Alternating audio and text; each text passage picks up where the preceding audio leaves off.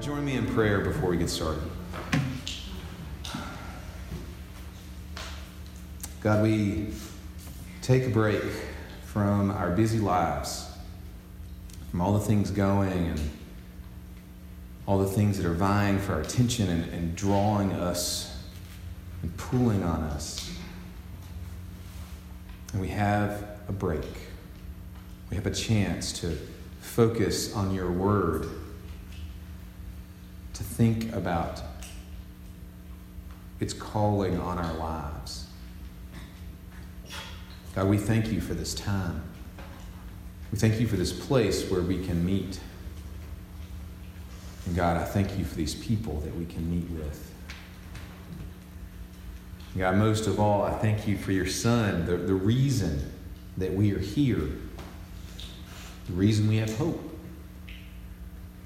And God, as I bring the sermon that I've been working on, I trust that the message you would have brought will come. I trust that will come in spite of my errors and my mistakes and where I stumble. Because I trust that your Spirit dwells here among your people. The same Spirit that raised Christ from the grave is here in us. And it's with faith that your word is true that I preach it today. In Jesus' name we pray. Amen.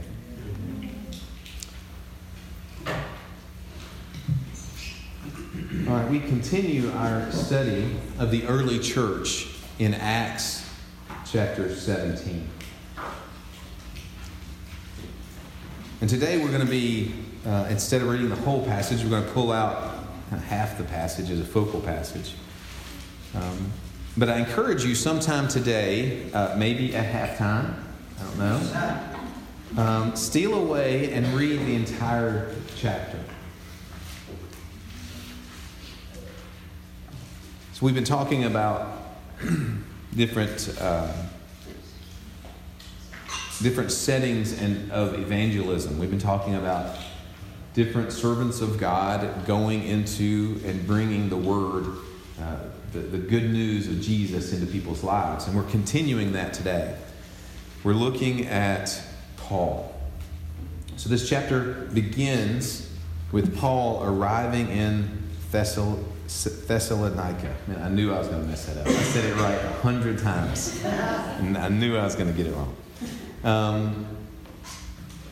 And there was a synagogue. So anytime in the Old Testament and even now, when there's enough adult males that are Jewish in an area, a synagogue is established.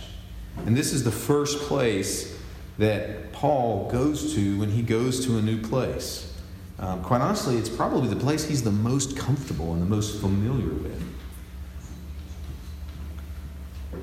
And so he goes there, and some listened. A few even truly heard and believed. But the Jewish leaders were upset with Paul's message and plotted against Paul and drove him out.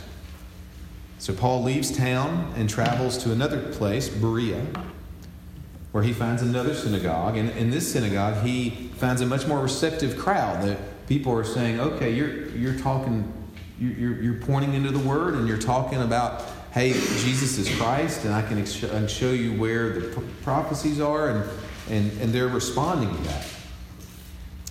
But the folks from Thessalonica are still upset, and they follow Paul, and he is rushed away by boat. And apparently this happened so quickly, Paul fled so quickly, that he left his companions, Silas and Timothy.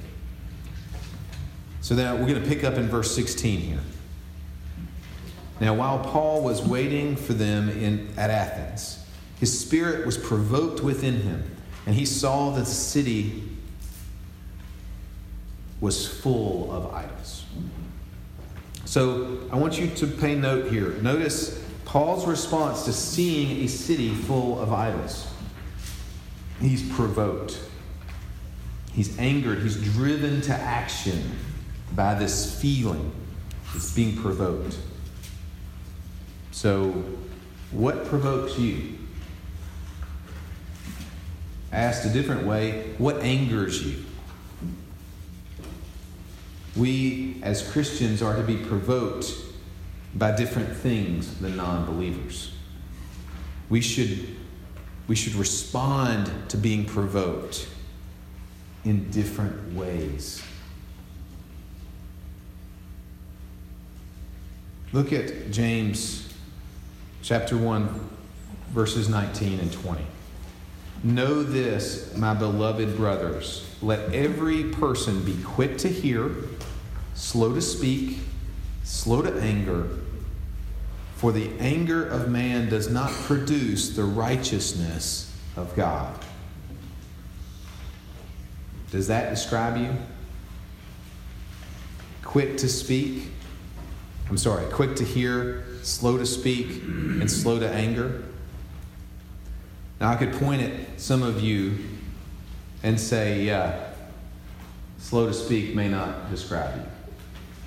And all of you could point at me and say, slow to speak does not describe you. This is something that we've got to strive for every day. We've got to be intentional about this. This is not normal behavior.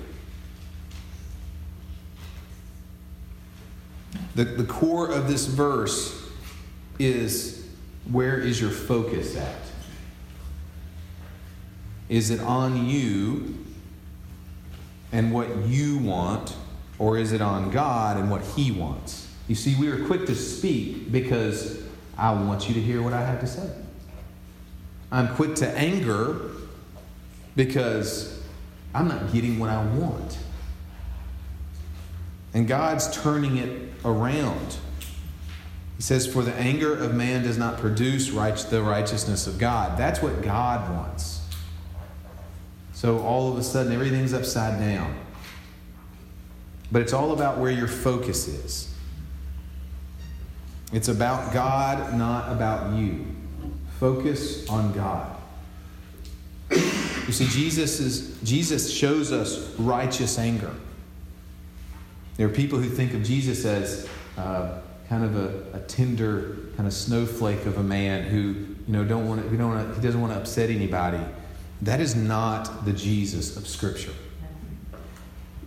Jesus' righteous anger is directed toward the money changers in God's temple. And the reason for that is that they were in God's house, defiling it, and getting in people's way of worshiping Him. It wasn't that Jesus felt personally offended. Look at all the things He didn't respond to. It was that His Father's home, His house, His Father's house where people came to worship Him was being interfered with. It was God's glory that angered Him, that provoked Him to anger. So let's think about our anger. My anger, your anger. Is it selfish or is it righteous? Are you provoked because you are harmed? Because you're inconvenienced? Our church is blessed with a lot of families that have little children. And I love kids. Some of them are not so little anymore. They're really grown up. But when our children aren't obedient, are you provoked? And are you provoked because you see a fellow believer who is not respecting the authority that God has placed in their life? And therefore driven to lovingly and caringly help direct that person to respect God and the authority that He's put in over them? Or are you angry because how dare you not obey me? How dare you mess my schedule up? I've got to get out of the house. As you can tell, this affects me personally. This is something I think most parents struggle with from one extent to the other. And we've got to be honest about it and turn this over to God. We've got to ask, God, show me when I'm being provoked in a worldly way and when I'm responding in a worldly way. Change me, change my heart. You see the difference? You see how focus is what matters. Your focus is what will provoke you. So what's your focus? If your focus is you and your schedule and your time and your entertainment or your money, that's a problem. That's what the world focuses on. So what provokes you? What do you do when you're provoked? Now, this is radically different than the world around us. Look at the accusations that are leveled against Paul in this very chapter in 17. It's verse 6. The accusation against him and the followers of Christ there is, these men who have turned the world upside down have come here also.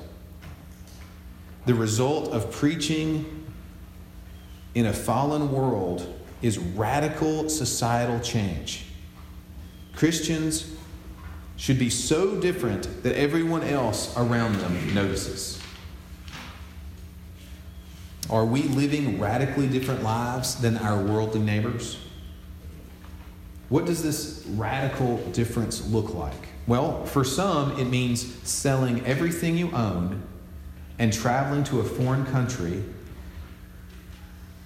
at great risk to yourself and your family. That's what it looks like sometimes. But that's not what God calls all of us to do. But God calls all of us to be radically different than the world.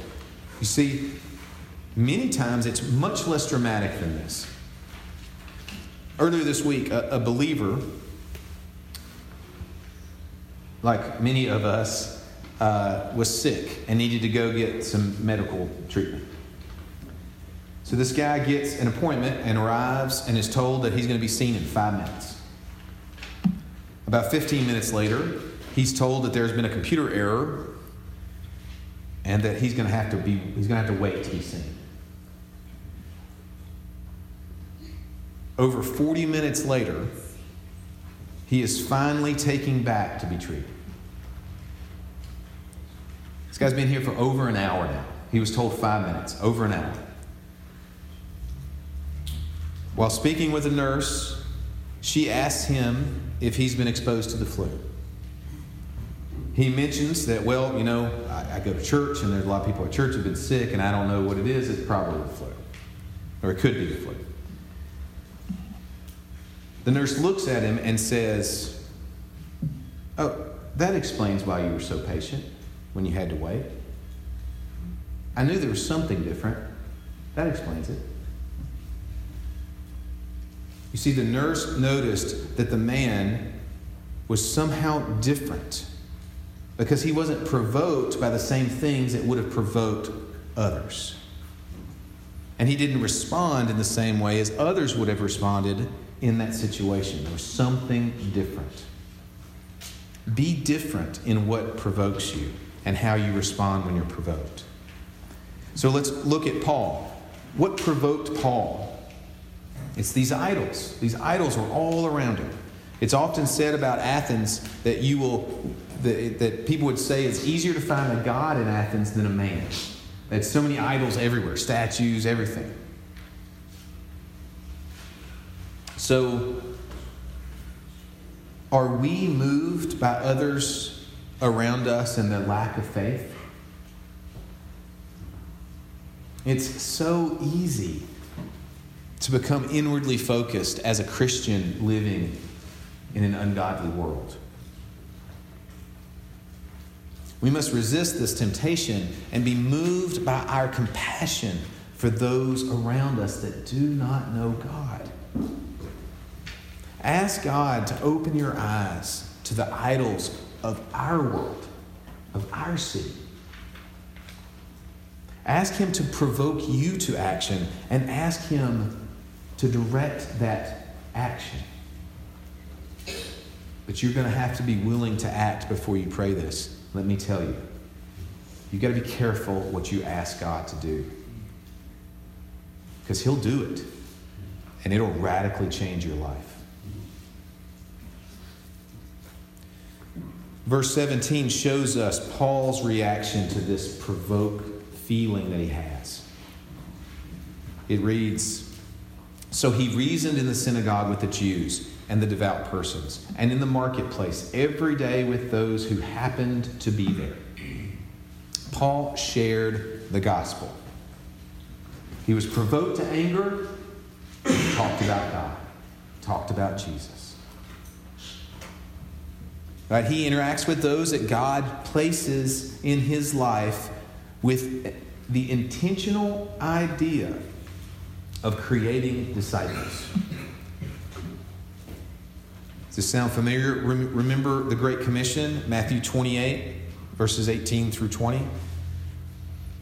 And Jesus came and said to them, "All authority in heaven and on earth has been given to me.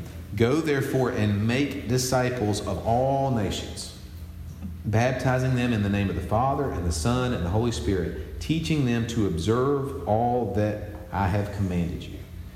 And behold, I am with you always to the end of the age." Now, this is a side note. I didn't write this down, but how encouraging is it that Jesus is with us to the end of the age? It's amazing. So encouraging. Notice that Jesus calls us to make disciples, not converts. So, what's the difference, you may ask? Well, there's a huge difference.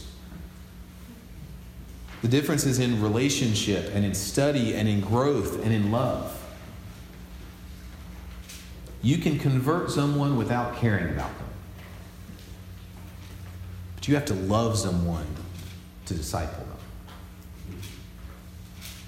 Regrettably, many evangelists today are looking for converts, not disciples.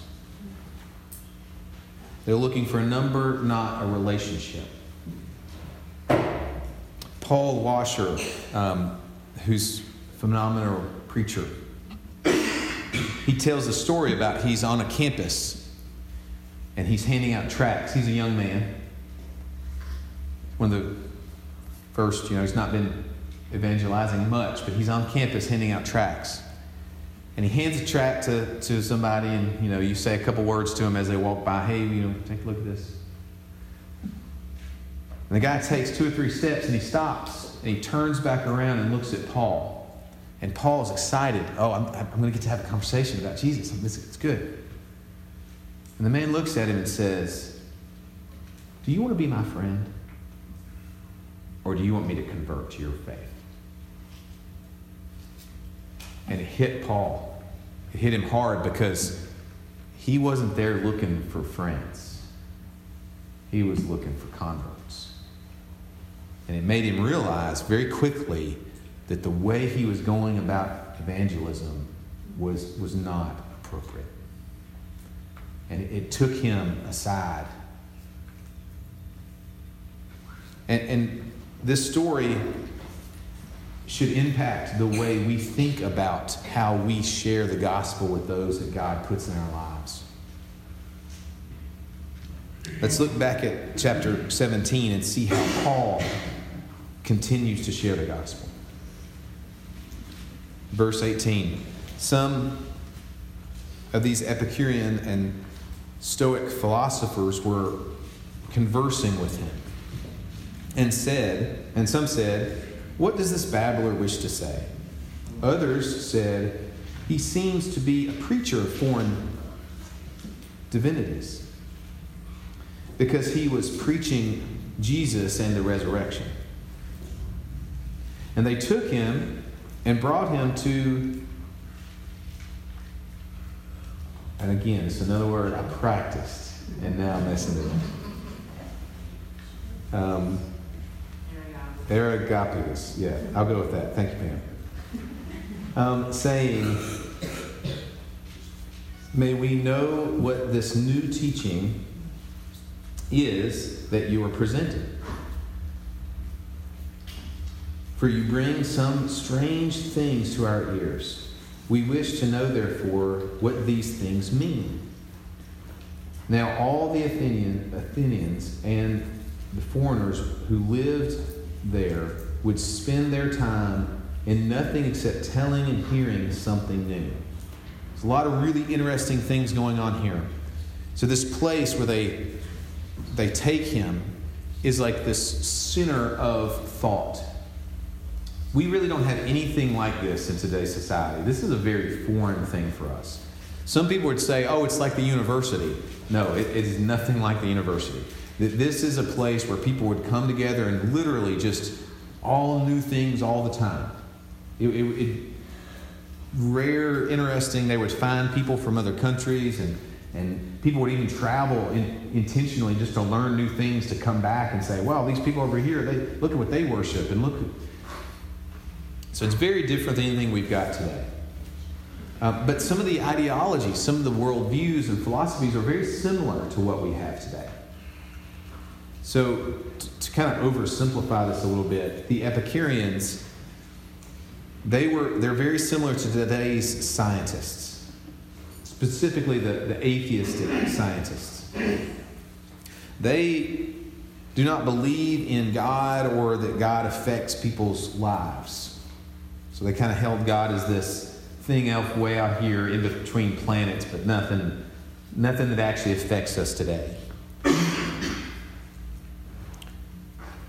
And they didn't believe in an afterlife. They really believed that what you see is what you get, right? And they saw happiness, seeking happiness, as the primary goal of their lives. For without anything greater than this life and what we see in it, one's life is reduced to having as much fun as possible until you die. Does this sound familiar? Many people today, particularly those in the entertainment industry and even educational institutions, teach some form of this philosophy. Look at pop music. Look at movies and culture, popular culture. That's what this is, right? Have fun. As long as I'm not hurting anybody, I'm just having as much fun as I can until I die.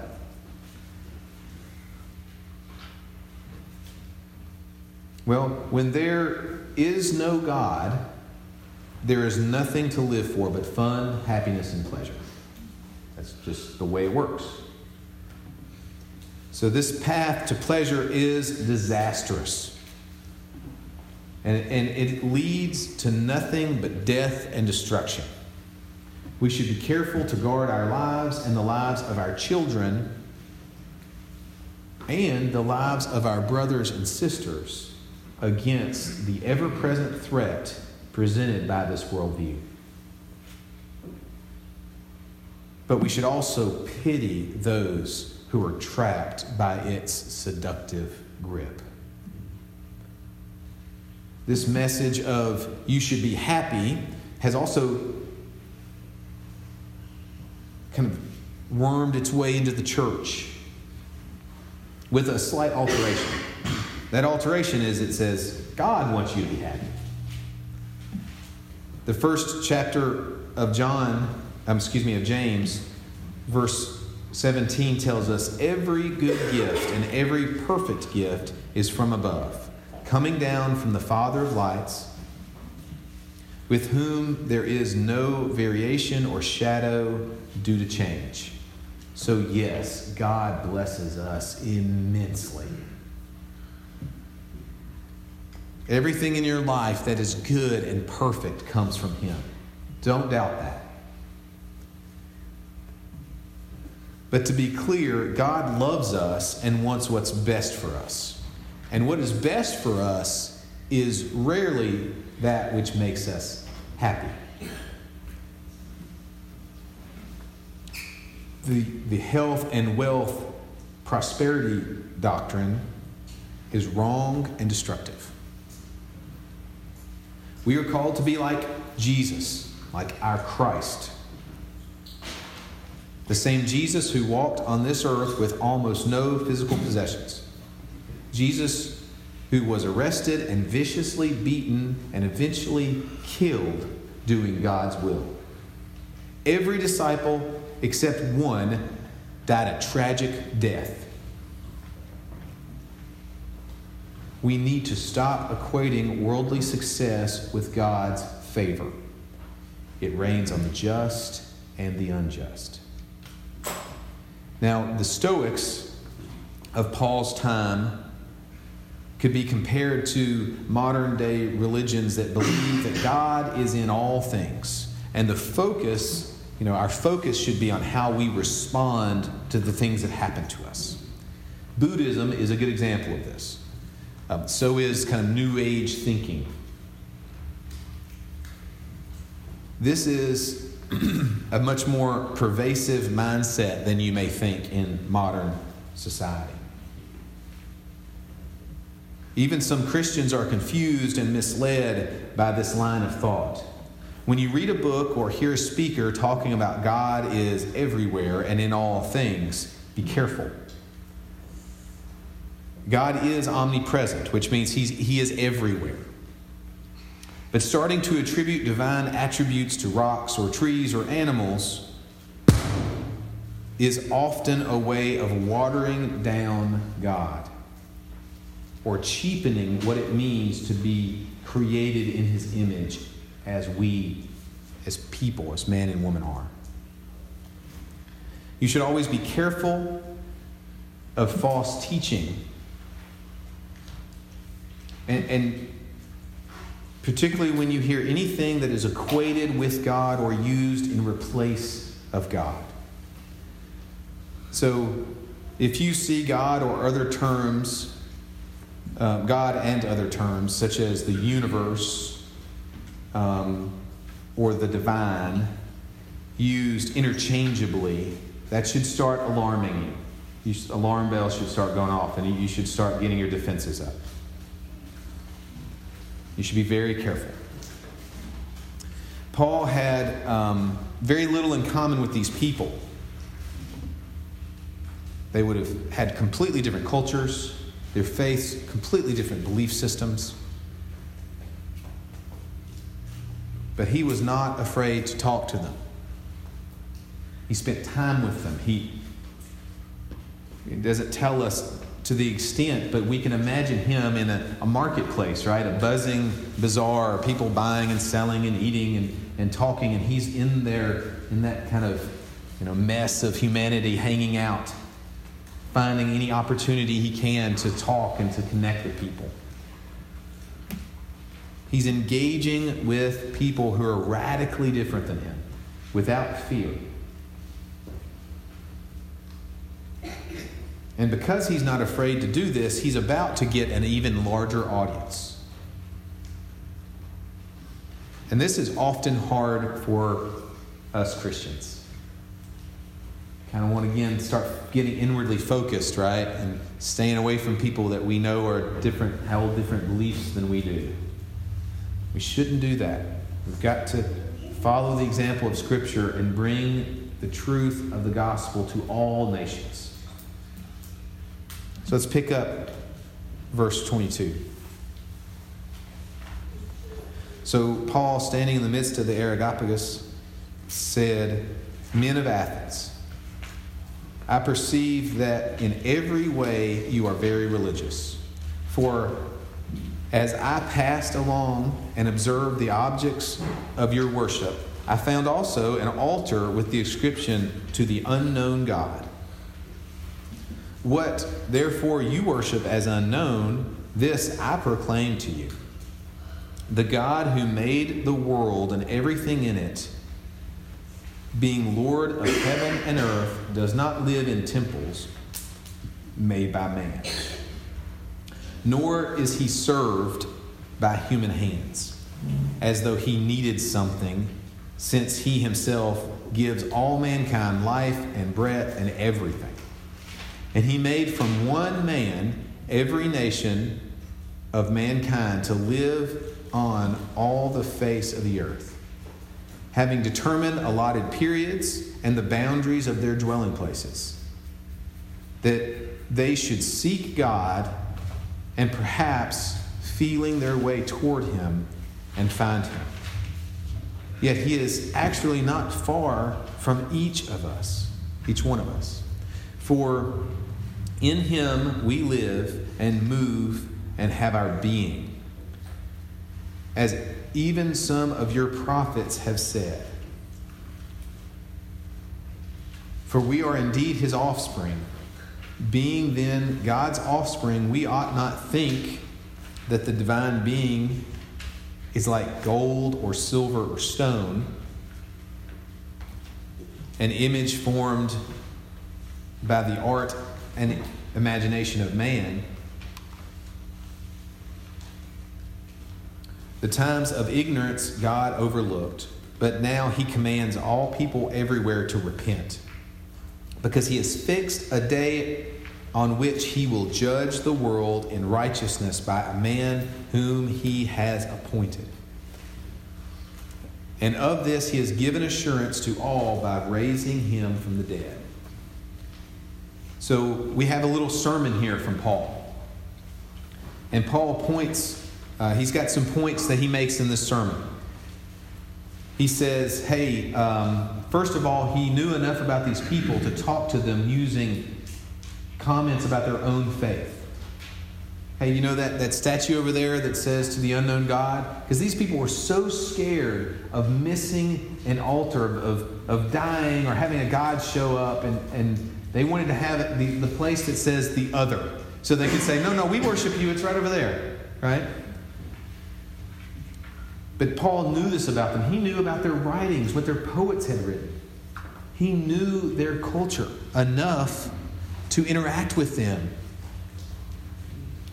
So Paul's points are, God is all-powerful. He is the all-powerful creator and does not need you, but you need him. This is a radically different thing. This is much more radical than it sounds now, right? To us in this room, this sounds like, okay, radical thing for them, radical claim.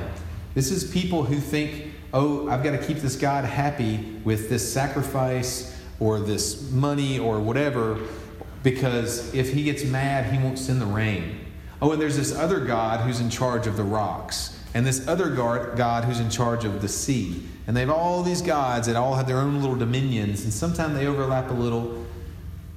It gets really confusing, try to keep up with all of them, but they try to. This concept of a single God who is all-powerful, created everything, and by the way, he doesn't need you to build a temple. It was radical to them. So he told them who God was. The second thing he points to is God wants you to find him, and he is really close to you. He is not on some mountaintop, some mystery mountaintop somewhere that man can't tread. God is right there. He is close to you. Closer than you ever imagined. And he wants you to find him.